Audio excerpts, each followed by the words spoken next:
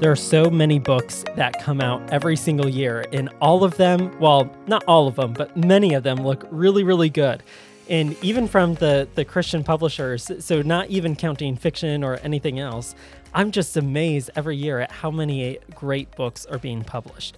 And I think we could maybe be a little bit cynical on one side about that because there's a market there. But those books are really, really helpful. And at Resurrection Church, we are always encouraging people to pick up books and read.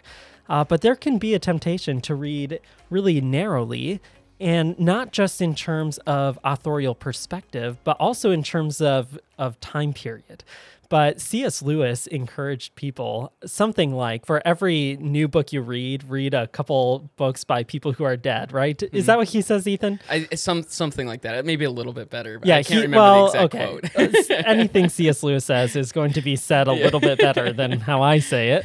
But I think we should take Lewis's encouragements to heart and be reading authors who have died long ago and who are reading in a different time period. And so today I am with Ethan Miller, who has spoken on our church podcast a handful of times, and he's back. I was talking with Ethan about his homework assignment for Bethlehem College and Seminary as he's wrapping up his MDiv there. And he mentioned that he was reading a book about a guy named Samuel Pearce.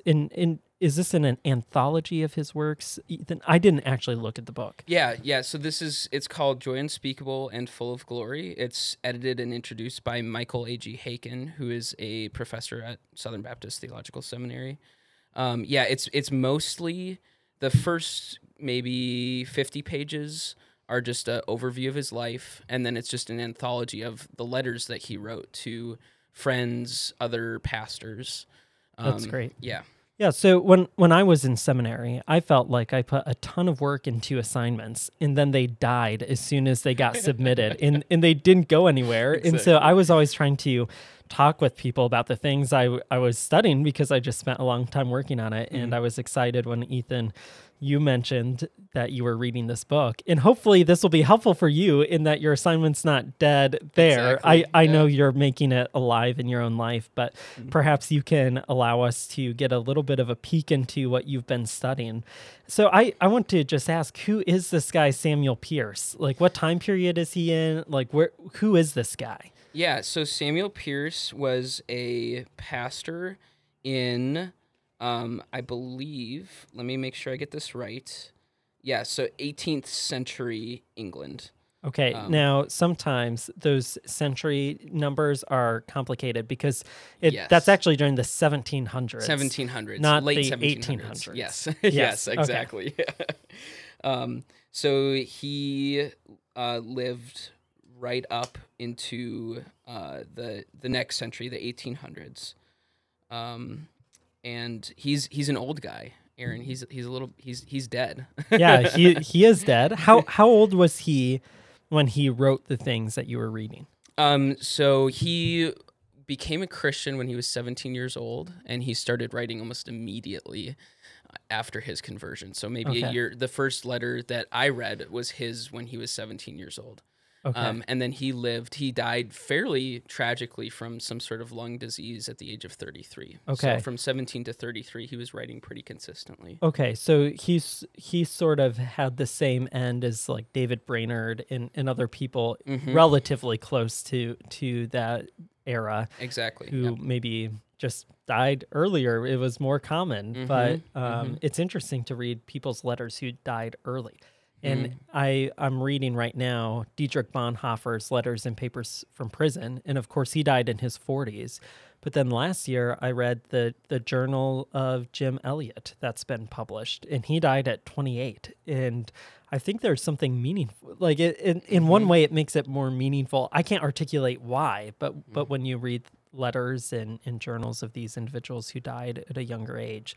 Now, who were other people that Pearce was connected to that maybe we would recognize? Because I had never heard this guy's name until you talked about him. Yeah, so Samuel Pearce, probably the most recognizable name that he would be associated with is Jim Carey, who is a missionary, one of the first missionaries in that time period coming out of England. He was a missionary to India for some time. So Pearce was a huge encourager of Jim Carrey, and did a lot of work in England to help raise support for Okay. him. And Now, by Jim Carrey, do you Oh, mean no. William Carey? I mean William Carey. Okay. I knew I was gonna mix. I knew I was gonna mix that up. I That- came in here knowing I was gonna mix that up. That's okay. That happens. William Carey. Yeah. Jim Carrey is a comedian actor. Is that right? I think so.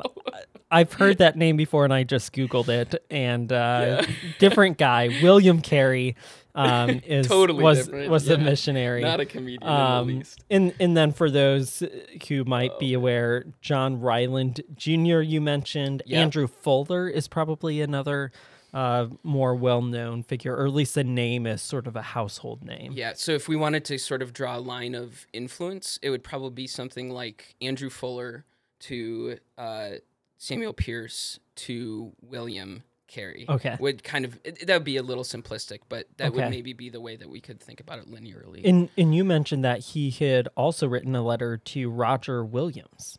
Yes, yeah. So he just wrote letters to a lot of people. Okay. I really think he saw this as sort of a ministry of his, and so that was kind of, in a sense, a one-off letter. But he really liked Roger Williams and what he was doing in America. Yeah, That's great. So Roger Williams, I think we know as a Baptist, but essentially the guy who started Rhode Island, like colonized Rhode Island. Okay, so I think I'm getting my bearings on where this guy is and who he is. So he was in England, is that correct? Yes, yep, that's correct. Yeah. All right. So you read a bit of his life. And is there anything from his life before we start talking about his letters that might be of interest?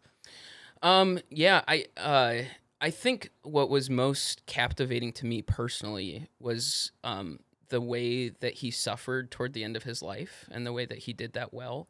You can see that in his letters. It was a really tough sickness that he had. And it was really hard for him. It was hard for him to even speak toward the end of his life. And seeing even his faithfulness and his faithfulness in like taking some paper, putting a pen to it, and caring about other people was really captivating to me. Also, his in a time where it wasn't common to see husbands who really truly outwardly love their wives, Samuel Pearce outwardly talked about his wife and expressed his love to her, and that was really really capturing to me. Yeah. Okay. Well, talk about his letters. I read your essay here, and you begin by talking about his gospel centeredness, or his commitment to glorify God in every aspect of life. How does that come through in his letters? Yeah. So I would say it came through in just the demeanor of his letters. First, he was happy and hopeful. And you could see that happiness and hopefulness wasn't just something that was just he had his cup of coffee and was vibing, so to speak. But he was grounded in Scripture, gospel truth, and that showed itself in an enjoyment of life and hope for what God was doing in England. And then also, I just mentioned in my essay that it came out particularly in his love for friendship and his love for missions. Yeah, I read the quote you put in there where it just seems like he's a humble but happy guy. And he writes, as you quote him, "I have no righteousness of my own, no merits of mine to bring. The best of my performance comes infinitely short of the holy law of God.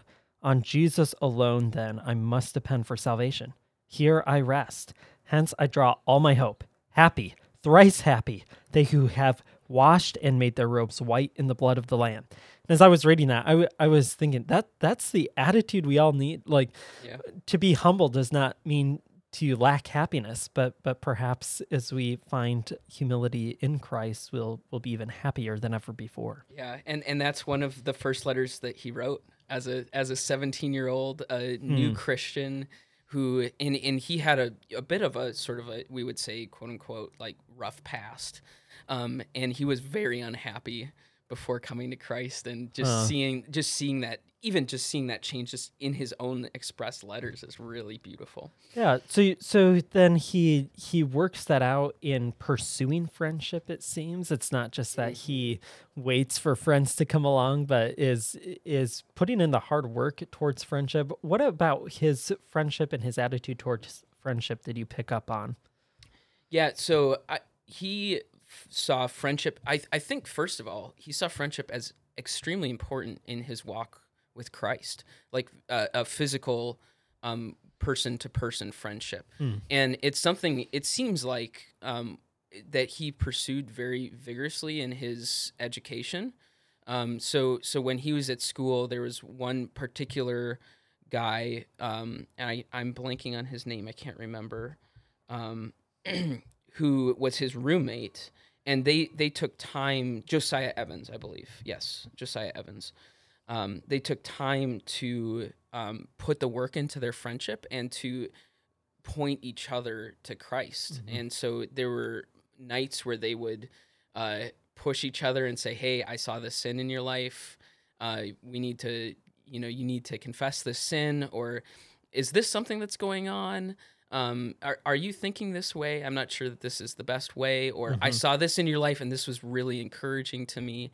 And that takes a lot of time, and it's clear that he invested that time even just with his roommate Yeah, there. you mentioned that he really leaned into the ideas of faithfulness and transparency Hmm. in friendship. Hmm. And I think faithfulness to the Lord, it seems, but perhaps even faithfulness to each other, and a deepening transparency as they grew in friendship. Yep. Yeah, exactly. So I think that's one of the things I appreciate about reading some of these older authors. It seems like friendship was valued, especially among men, and perhaps this is just because I most of what we have preserved are things written by men from that time period. But it seemed like there was an emphasis on male friendship that isn't quite the same. I'm grateful to have grown up with some really close male friends, but I just feel like I meet so many guys who don't have that close friendship, or the idea of friendship wouldn't include ideas of faithfulness to each other and Christ and transparency, but more of let's do something macho maybe, Yeah. and that's Let's the go extent shoot of a our gun. friendship, Yep. or we're just we small talk and that's about it. And so it was encouraging to read a little bit of his friendship. I think seeing this in with Bonhoeffer in his letters and papers from prison as he's writing to dear friends, men who he shares his life with, and same with Jim Elliot as he's I think spread a bit more thin as he is traveling everywhere, doing a lot more things, but still very intentionally pursuing friendship with other guys. And I think what feels weird to us was perhaps normal there. I don't know if these guys are representative or not, but I think it's a virtuous pursuit that's sometimes forgotten. And I think that's why it's so important that we take time to read some of these older guys, is we have blind spots that we're often just not aware of. It's not uncommon for me to think hanging out with my guy friends is throwing on the TV, watching a football game, and making fun of the commercials. Yeah. And of course, there's a good place for that. But what I realized in reading this was, wow, I'm somewhat missing out on the depth of friendship that I could be having, because I don't I just never thought of it before. Yeah, So absolutely. So he demonstrates friendship that really I think is an outflow of his friendship in Christ. But you also mentioned that he really showed his hope and joy in salvation through mission. What did he give himself over to, even in the short years that he mhm. lived? Yeah, so understanding Samuel Pearce in his historical context is really important. He's coming from a time where it was very common for people to see missions as totally needless. We don't need to be doing it. In fact, not only do we not need to be doing it, maybe we shouldn't be doing it. So Pierce, along with some of these other guys who are starting to realize these things, especially Andrew Fuller, they were kind of they were pretty like I don't know about these guys. They're really pushing this missions envelope. So for him to be all about missions means two things. One, that he was convinced that missions were a biblical thing from the Bible by some of his friends. Friendship, again, being very important. And then two, that his love for others extended past the way that he felt other people viewed him. Maybe some of his colleagues, some of his even Baptist colleagues. So his love was not just rooted in what other people think of me, but truly was concerned for the spiritual well-being of everyone, including people from India and all over the world. So I don't know. I can't remember your question. I don't know if I'm exactly answering or getting at where we. I think you're getting at it. It seems like he's so convinced that people need Jesus in that he's found this hope and joy and rest in Christ, that it moves him to give up what's probably conceived as rest by everybody else, to where the rest that he has in Christ motivates him to not be comfortable. And I think that's one of the paradoxes of Christianity a little bit. But it's interesting to see that in a time period where missions, that wasn't the hip thing to do. And I think perhaps that's sort of becoming more true in the way missions is talked about right now in our day. But I think that's the way Christianity gets talked about, is you find your rest in Jesus, and now you're free to live your happy and comfortable life. And in one way that's true, because now we can value all of the good gifts and pleasures that we have as gifts from God. But also there's a counterintuitive nature of the rest we have in Christ, which comes with a whole lot of uncomfortability. Yeah. And Samuel Pearce actually wanted to join William Carey on the field in India so bad that he was begging his church, let me go, I want to go. But they actually asked him to stay because he was so convincing for other people in England to do missions that he had. So as a flip, I don't know if I have the I can do all things through Christ who strengthens me. Very clear example of him saying, I need to be content in my comfortable position here in England because I want to go so bad, but God is using me here and I need to stay. Yeah, and I think that's the rare person who is discontent in their comfortable position, and it's an act of sacrifice and reliance on the Lord to become content in a comfortable position. I mean, we're discontent in our comfort for other reasons, right? Because we want more of it. But to know that there are individuals who probably, like Paul, are saying there are times where I want to put myself out there, and I'm not being permitted to at this moment, and that's challenging. What else did you learn from Samuel Pearce? Or as you, better yet, as you've reflected on his life, some of his writings, how has that, if it has, sort of reoriented your thinking and life patterns? Yeah, I think one way that my thinking has started to just reorient, and this isn't just Samuel Pearce, but is utilizing the things that I have in this earth, the friendships that I have, the bed that I can sleep on for 8 hours a night comfortably, utilizing those things for the kingdom and redeeming them for that purpose. So not saying, okay, I know friendships, these are worldly friendships, and I need to focus more on Jesus. So, Jesus is, and I would agree with this, Jesus is more important than friendships. If I'm prizing my friendships more than I'm prizing Jesus Christ, friendships need to go. But what Samuel Pearce was able to do is say, these friendships are a good God-given thing, and I'm going to utilize this. I'm going to love my friendships, and I'm going to utilize this good gift for the kingdom. And so thinking through what that looks like in my life, what that looks like for our, beautiful apartment that's situated in between two awesome, walking places. Who can we take on a walk? Who can we show, our little quote unquote communal backyard, and then how can we use those things for kingdom purposes? That's great. Before we end, I'm interested in whether or not you write letters. And I think Yeah. one of the, things that we just part of it is we're just in a different world.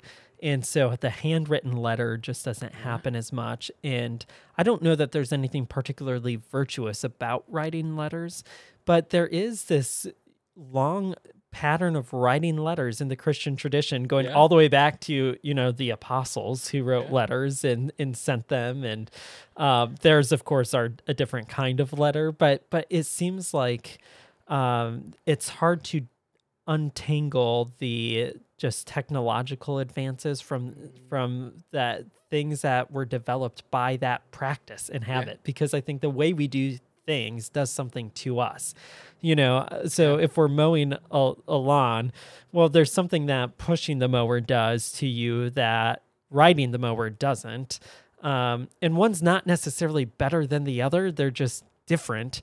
But I'm interested, I guess we're a couple guys in our 20s talking about things that we're interested in at this point, or that I'm interested in. And one of them is letter writing. So tell me Yeah. about your experience with letter writing, either in receiving letters from others or just an ongoing Yeah. practice. So I have a ongoing thing. If anyone writes me a letter, I will respond to that letter because I love the discipline and the slowing down of Hmm. life that comes with letter writing and the act of love that it is. So I don't find a lot of people that want to write me letters. But and usually it's this is really sad to me. It's more of a female thing to do, which is really Is it? disappointing. I've found. So the only people that would ever write me letters was Nicole when we were dating. Yep. And we still write each other letters every once in a So while. maybe that's even more of a relationship romantic Yeah, thing than that was even a a more feminine thing. right romantic thing. But then on the not romantic side, like at all, my sister-in-law, Nicole's sister, we actually write letters back and forth. Okay. And we just talk about, hey, how is church going? What are some things that you are thinking spiritually? How are you growing spiritually? How are you handling, home life and college life, and what is that looking like? And so I do. That's the only outlet that I can find. If Yeah. someone wants to write me a letter, if someone else wants to write me letters, that's Okay, great. so But anyone in our church listening to yeah, this, we can get you I'm gonna get Ethan's 50 address. letters. Yeah. Yeah. Yeah. So in my experience growing up, we lived in North Dakota for a good amount of time, which is like a decade or two behind the rest of the world in technological development. So I remember when we got internet finally, like our town of 2,000 people, if that, had a like seminar on how to use the World Wide Web that my dad and older sister went to. And then we had dial, like the internet just wasn't a thing. Social media wasn't. And then even when as I was getting older, it seemed like all of my friends either had smartphones or actual internet, and we had dial-up internet all the way to like after I was in college, I think. So you just didn't use that. Like it just took long to load. But when I was a kid, we would go to Bible camps in the summer and meet friends, and we'd have pen pals that like Yes. we would just write letters all year long back and forth until we saw each other at camp again.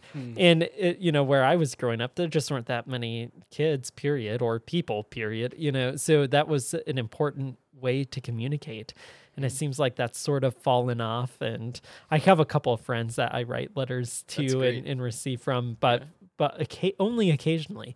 Mm. But I just wonder if there's maybe something that's beneficial in writing a letter instead of sending a text or an email or a Facebook message. Yeah, there's something I would just say. There's something that's particularly loving on both ends of the spectrum. When I get a letter from someone who's handwritten something and cared enough to take, I know that took time.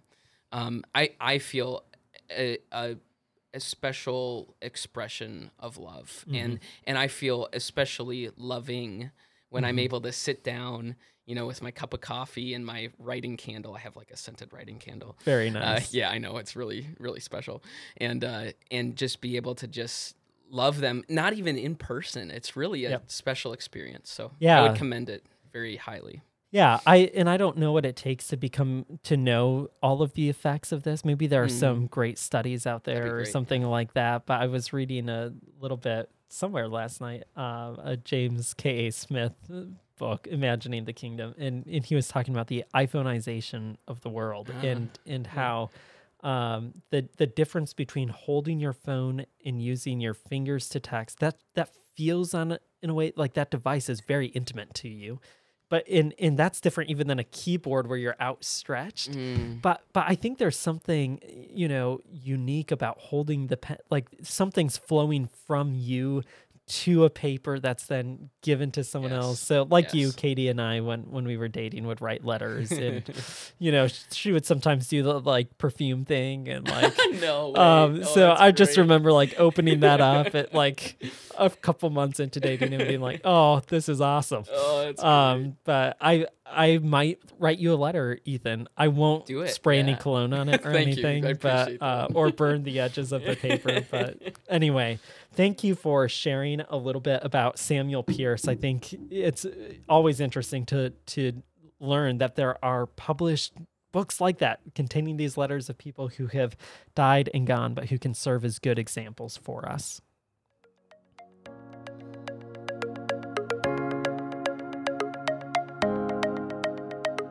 On June 5th, we are, as a church, participating in Amnion Crisis Pregnancy Center's Walk for Life. If you are in the Burnsville area on June 5th, we would encourage you to join with us in this walk. And if not, then to perhaps consider donating to one of the walkers along the way. You can learn more about this by, I suppose, just Googling Amnion Crisis Pregnancy Center Walk for Life. But you could sign up as a walker. You if you're a member at Resurrection or just know of us, join our walking team, walk with us, and let's pursue this ministry together as we seek to support Amnion Crisis Pregnancy Center in Burnsville. You can learn more about Resurrection Church at www.resurrectionmn.org.